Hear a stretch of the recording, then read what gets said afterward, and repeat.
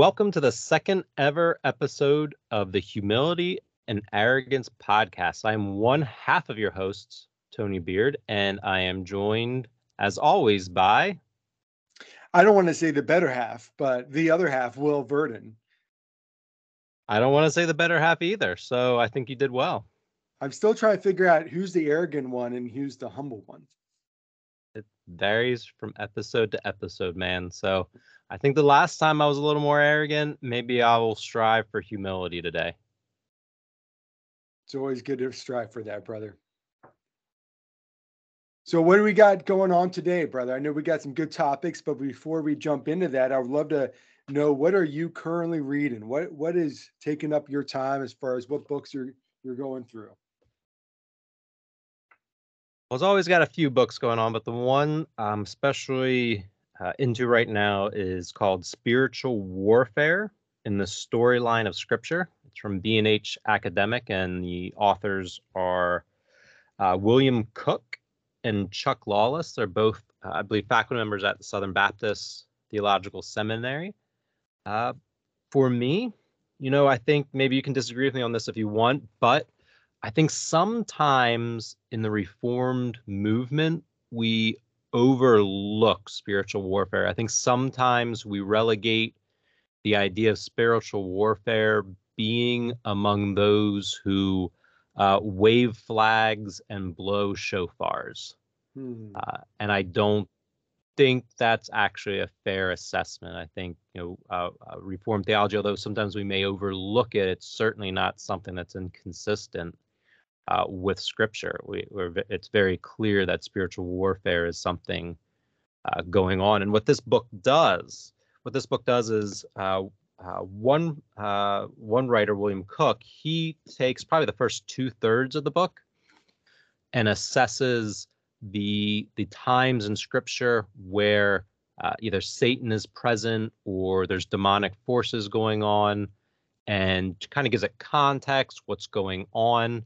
And then the final third is more of an application. How do we combat spiritual warfare? How do we stand up against it? Through prayer, certainly, but in general, kind of the application aspect of it. So I'm finishing up, as I said, the first part of it is taking a look at Scripture, where spiritual warfare takes place, and I'm just about through the Pauline epistles.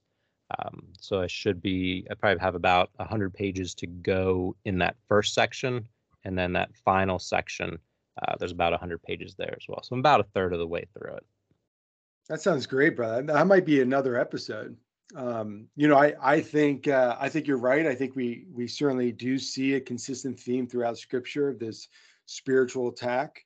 I will also say, I'll push back a little bit, and I think it might be a fair assessment that within the Reformed camp, that maybe we don't give as much credence to spiritual warfare.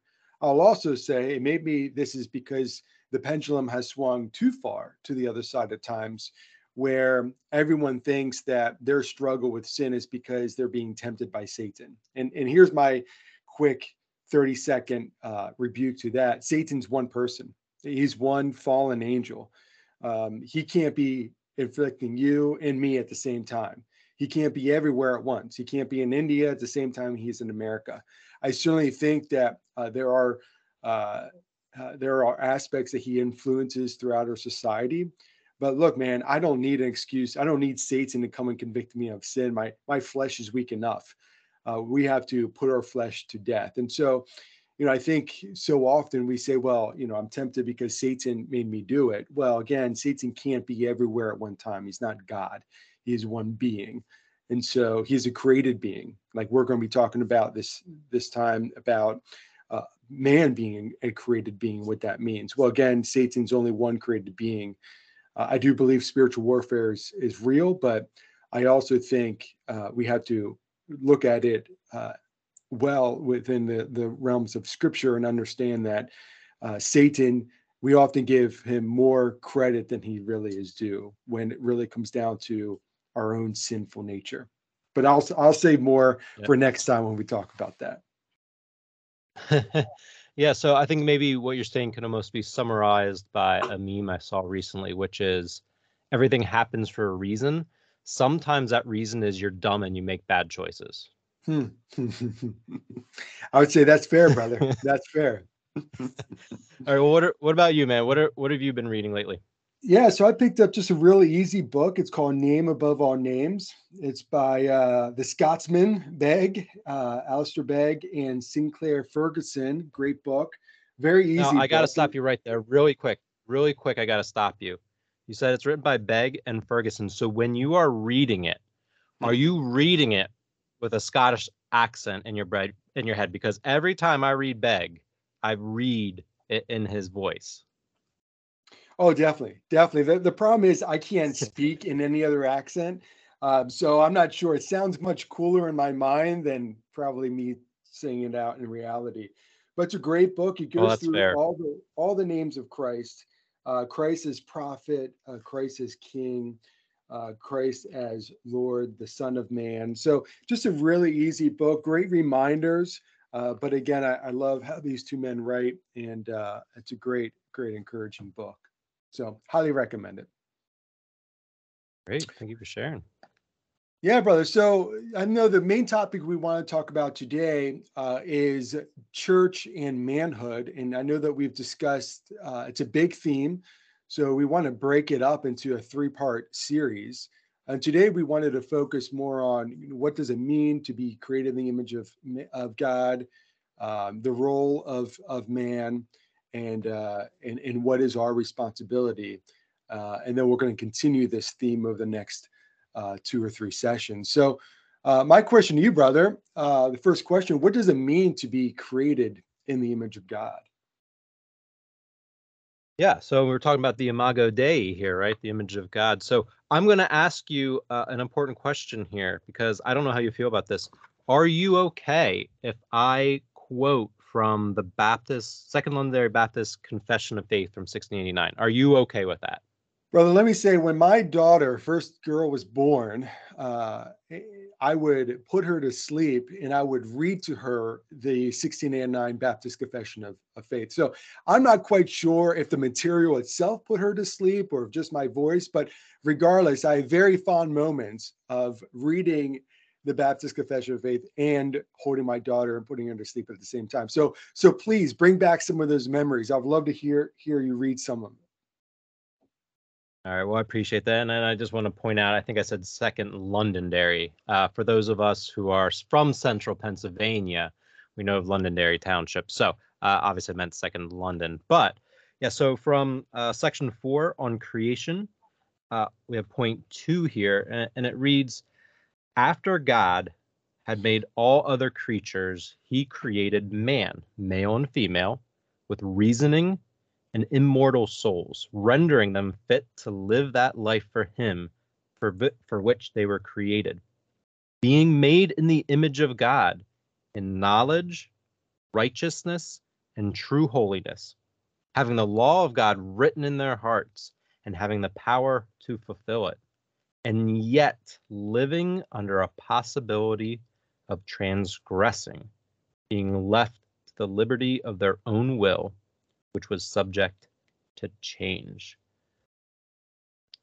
Thoughts That's on deep. that, on the That's deep, image brother. of God, how we were created? That's deep.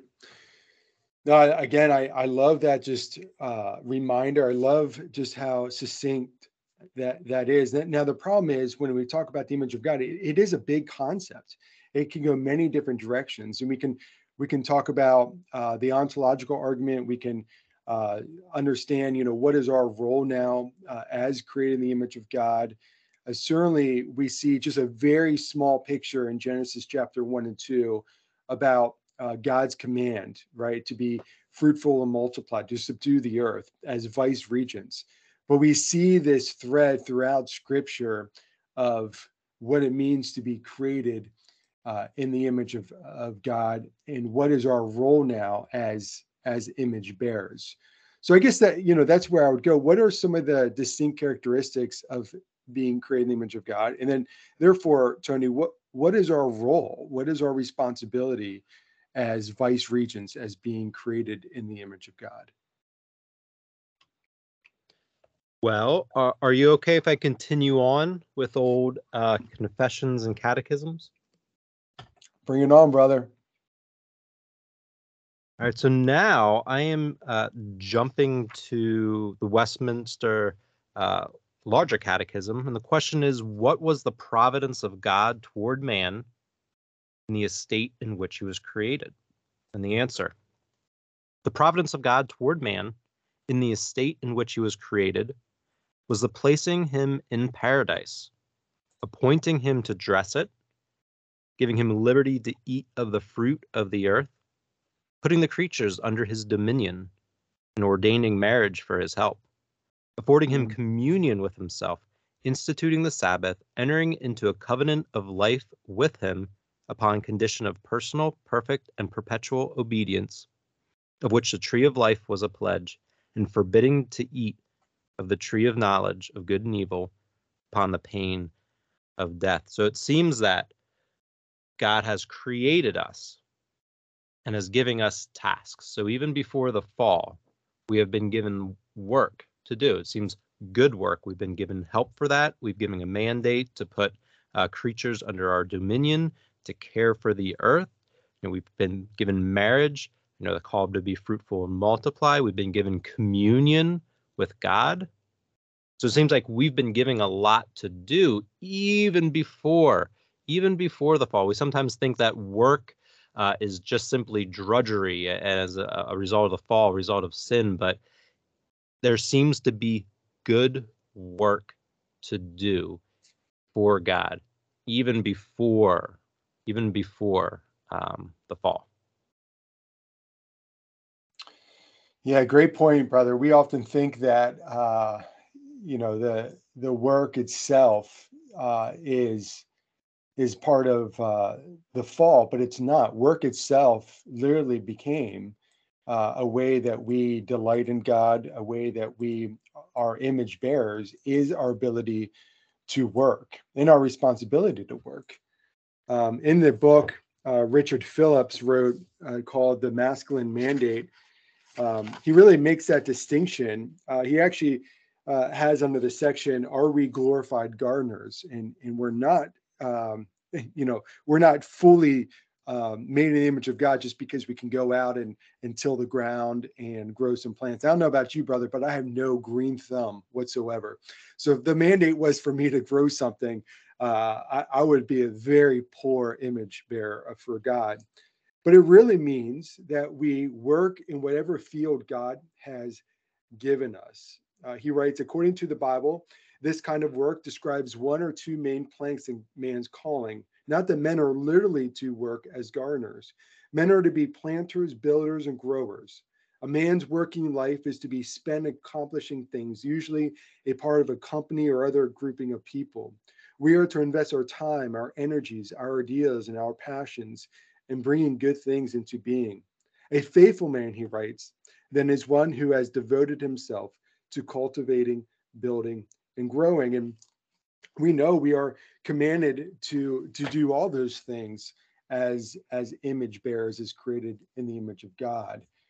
We are called to build, to cultivate, and again, that doesn't mean necessarily physically by planting, but in relationships, in subduing the earth, and in being faithful in whatever a line of work or profession God has given us, but specifically, I would say, within the church. Within the church, we are to be faithful in cultivating those relationships. What are your thoughts, brother? Yeah, no, I think I agree with everything you say there. I think there's certainly, uh, sometimes we forget the warnings about laziness in Scripture. I think of, was that Proverbs where, the fool says that there's a lion, there's a tiger outside, like just coming up with random excuses. There's also about the sluggard not being able to lift his hand from the bowl to feed himself. These are warnings against idleness, against laziness. I can't remember if it's First or Second Thessalonians where Paul's writing and those who are unwilling to work do not eat. Uh, Clearly, we have been giving the task to work, and of course, there's those who are unable to work from disease or illness or injuries, and I think we want to acknowledge that's unfortunately part of the fall, that there are some who are unable to fulfill that responsibility, but otherwise, um, you know, you and I, we might not want to admit it, but we are millennials, and our generation has gotten that rap of being lazy from time to time. And I don't think that's necessarily entirely true. I think every generation gets its, um, you know, gets just the stereotypes. And I think that's the one that we kind of got saddled with. Mm. But, but, the idea of laziness and idleness certainly is against Scripture. God's giving us work to do. Yeah, I think that's a great point that you made, Tony. And we need to be very careful when we talk about being image bearers of God and having a component of work attached to that, because that's not the essence, right? That's not the Mhm. primary way that we are creating the image of God. Certainly, that's an outworking of being created in the image of God. The Hebrew word for image is really talking about something that is carved out of. John Calvin actually explains that man's resemblance, and man resembles him, that is God, that in him God's glory is contemplated as in a mirror.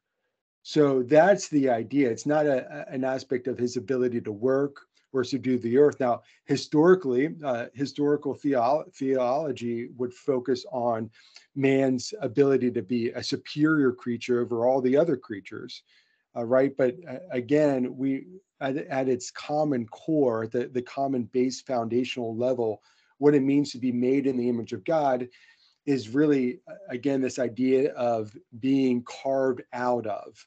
We also see that it's used again in Genesis chapter 5, verse 3, the same word. When Adam had a son, he fathered a son in his own image, we read, after his image, he bore Seth. And so, again, that idea of image is again reiterated there in chapter 5 of Genesis, that it really is a distinct image, right? Seth, when he was born, could not do anything, he was helpless. But yet, we read that he was born in a similar image as Adam. And so, in the same way, we are created in the image of God with or without ability to cultivate the earth, without the ability to work, but we are created with value and self-worth merely because we are image bearers, not because of what we can offer and do. Let me ask you this. So we read from the 1689 just a moment ago, and one of the things it mentioned was that we were being made in the image of God in knowledge. How how has man been created in the image of God as it relates to knowledge? Hmm. Well, I think one thing we see is the obtaining of knowledge is actually a way that we have been created that's actually glorifying God. We actually read that Jesus learned and grew in knowledge, right? And so, at the human level, I think that's something that's distinctive for us humans, that that is unique to God. God certainly doesn't need to learn anything. But I think one way that we are created in the image of God, and that it's a glorifying endeavor, is to learn more about God. Right, uh, the Westminster Catechism, of course. What is the chief end of man? To glorify God, enjoy Him forever. Well, one way that we glorify God and enjoy Him is to learn more about God. And I've always been a strong believer that right theology leads to right doxology. Meaning, the more that I learn of God, the more I understand theologically of who God is and what He has done for me, the more I worship Him in doxology, the more I praise and glorify Him. And so, as we grow in our knowledge of God, that then should lead us to worshiping Him more faithfully. What are Hmm, your thoughts? that's good. That's a good point. I mean, yeah, Jesus himself growing in knowledge. I mean, yeah, I think if that's an example um, for us to follow, I mean, certainly we can pursue that as well. And certainly we'll never know as much as God, but he has given us the ability to certainly know scripture, know truth, know his creation better and better. And maybe sometime we talk about, I'm into political theory and stuff like that. I mean, this idea that, he's given us reason, and certainly our reason is nothing compared to God's, but he's certainly given us the ability to be rational beings. We touch the hot stove as a Mm, 4-year-old because it's glowing red and we just want to see what it feels like. And we burn our fingers and we learn from that. And sure, a cat could learn that kind of thing. But for us as a 4-year-old, that's just the start of it. We begin reasoning and making sense of the world. And we know that some causes have or some actions have these reactions, and we start again forming, okay, this is how the world works, this is how God has put things together. So certainly I think growing in knowledge, I think God's given us that ability in his image to make sense of mm. his creation. Yeah, great point, Tony. And I'm going to drop something pretty heavy on you. All right, brother. I Hopefully. think we often forget that Christ came not only to remedy our standing with God. Christ didn't just come to restore our relationship with God, but he also came to restore God's image within us, Mhm. through sanctification, right? I mean, that's what we read in Ephesians 4, that renewed in the spirit of our minds to put on the new self, created after the likeness of God in true righteousness and true holiness. And so again, we Would have you to, say then, I'm sorry, go ahead. I'm sorry, go ahead, finish your thought. well, no, I think we see that echoed again throughout scripture, this idea of continually learning more of God and our minds being sanctified to the image of Christ, to be more. And as we know, right, brother, as we are more sanctified, we're actually creating created more in the image of God, right? Because the more that we are conforming our life to the perfect Son of God, Jesus Christ, we're actually restoring God's image within us to being more of a perfect image bearer of God. Yeah, I was going to say, where kind of, I guess, same direction you're about to go there.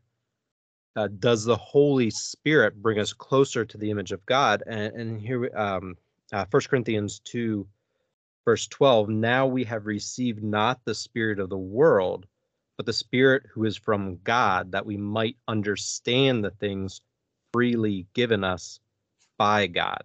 So the Holy Spirit is furthering us in that knowledge. And I would say, as we're talking here, I haven't really thought of this before.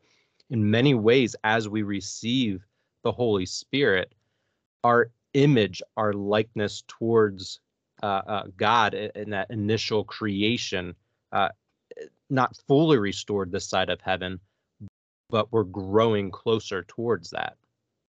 Amen, brother. I would go just to the next book over to Second Corinthians chapter 3, verse 18. We read this: we all, with unveiled faces, behold the glory of the Lord, are being transformed into the same image from one degree of glory to another. And I would agree with you that this side of heaven, we would never fully be perfect image bearers of God, but we become more and more and more through sanctification better image bearers of God. The more we're sanctified, the better image bearers of God we are. Yeah. I think we're having a good conversation here. We're talking about church and manhood. We're laying the groundwork by discussing the Imago Dei. And because our future conversations are going to be based a little bit on the difference between men and women, let me ask you this question and like to hear you back up your answer. We're saying man is created in the image of God. Does that include woman? Definitely, brother. In fact, uh, um, one would put it that God created man, and then he said, I'll do one better and create woman. Whoa, But man. Um, Yeah, but they of course. Of course, God has created woman in His image as well, and we're going to be getting into some of the differences as far as roles and everything in future episode. But I think what we're talking about here, not to NIV it and say man and woman every single time we mention the word God, but certainly God has created woman in His image. We're talking about you know in knowledge and righteousness and true holiness, as the 1689 mentions. Certainly, that applies to our female counterparts just as much as us males. we would say that they have both value and dignity, equal value and dignity as being created in the image of God. Certainly, as you said, which we'll talk about later, they have unique roles that are God ordained, but they have equal value and dignity. All right. Well, I think we've done a pretty good job laying a foundation here for our next few episodes. Did you have anything to add to this conversation that we've been having today? Brother, there's so much within this topic, which I'm glad we're splitting it up to be able to cover over a period of sessions, because again, we're not even in the weeds yet. We're only skimming the surface of what it means to be made in the image of God. So again, I just appreciate the conversation. There's a lot we can go down, and I'm excited about continuing this conversation with you, brother. Yeah, I'm looking forward to our future conversations of complementarianism and egalitarianism, because, that topic isn't controversial at all and has had nothing to do with any split or animosity within the church in the history of the church. I mean, right? Sure, brother. No, I do sense a degree of sarcasm there. Yeah, But there's yeah, the I mean, arrogance, right? but certainly, I think specifically what's going on now in the Southern Baptists and certainly in other denominations, it's an important topic to get right and discuss. And so I'm excited about talking about that topic next week or next time that we meet. But again, to your point, we're not going to be discussing that and expect to get everything perfect. But I think biblically, we can really examine the unique roles between men and women, which I look forward to discussing more in depth with you. Absolutely. Well, if that's everything for today, I appreciate spending some time with you this afternoon. I want to thank our listeners. That might be presumptuous of me to use the plural of the word listener, but just in case there are multiple folks out there, we thank you all. Let's see, we're on Spotify, iTunes, Pocket Casts, and Google Podcasts. I think we're still working on a few more. So we encourage anyone to download and share our podcasts. Certainly, if the app you use allows you to rate us, we would appreciate any 5-star ratings. If you have a 1-star rating, you know what? You can just keep your opinion to yourself. That's totally fine. We appreciate you, but you can keep that opinion to yourself. We do have a Facebook page. You can find us at facebook.com/humility arrogance. No and in between. I was trying to keep it nice and short. So you can find us at facebook.com/humility arrogance. Working on Twitter and for stuff. Maybe we'll do Instagram. That's probably unnecessary, but we do have some social media out there that we're developing. So go ahead and give our page a like and follow. Dude, did I just tell Brother, you that? Did I tell you yep, I just got social media? I just got Instagram. Yeah, I finally got it. really? Yeah, yeah. I put my grandmother on speed dial. That's what I call Instagram. This was a good episode. Dude, do we have Anyways, any this merchandise is yet? Tony. What? Do we have any merchandise to sell yet? I don't know. Did you finish knitting any scarves for us? I was going to get your face on a T-shirt. I thought that would be a hot seller. To be continued. Yeah, sure. We'll look into that. But anyways, I appreciate you, brother, even despite your terrible jokes. I love you, and we look forward to our next conversation. You have a good week or two until we talk again. Thanks, you too, brother. Bye.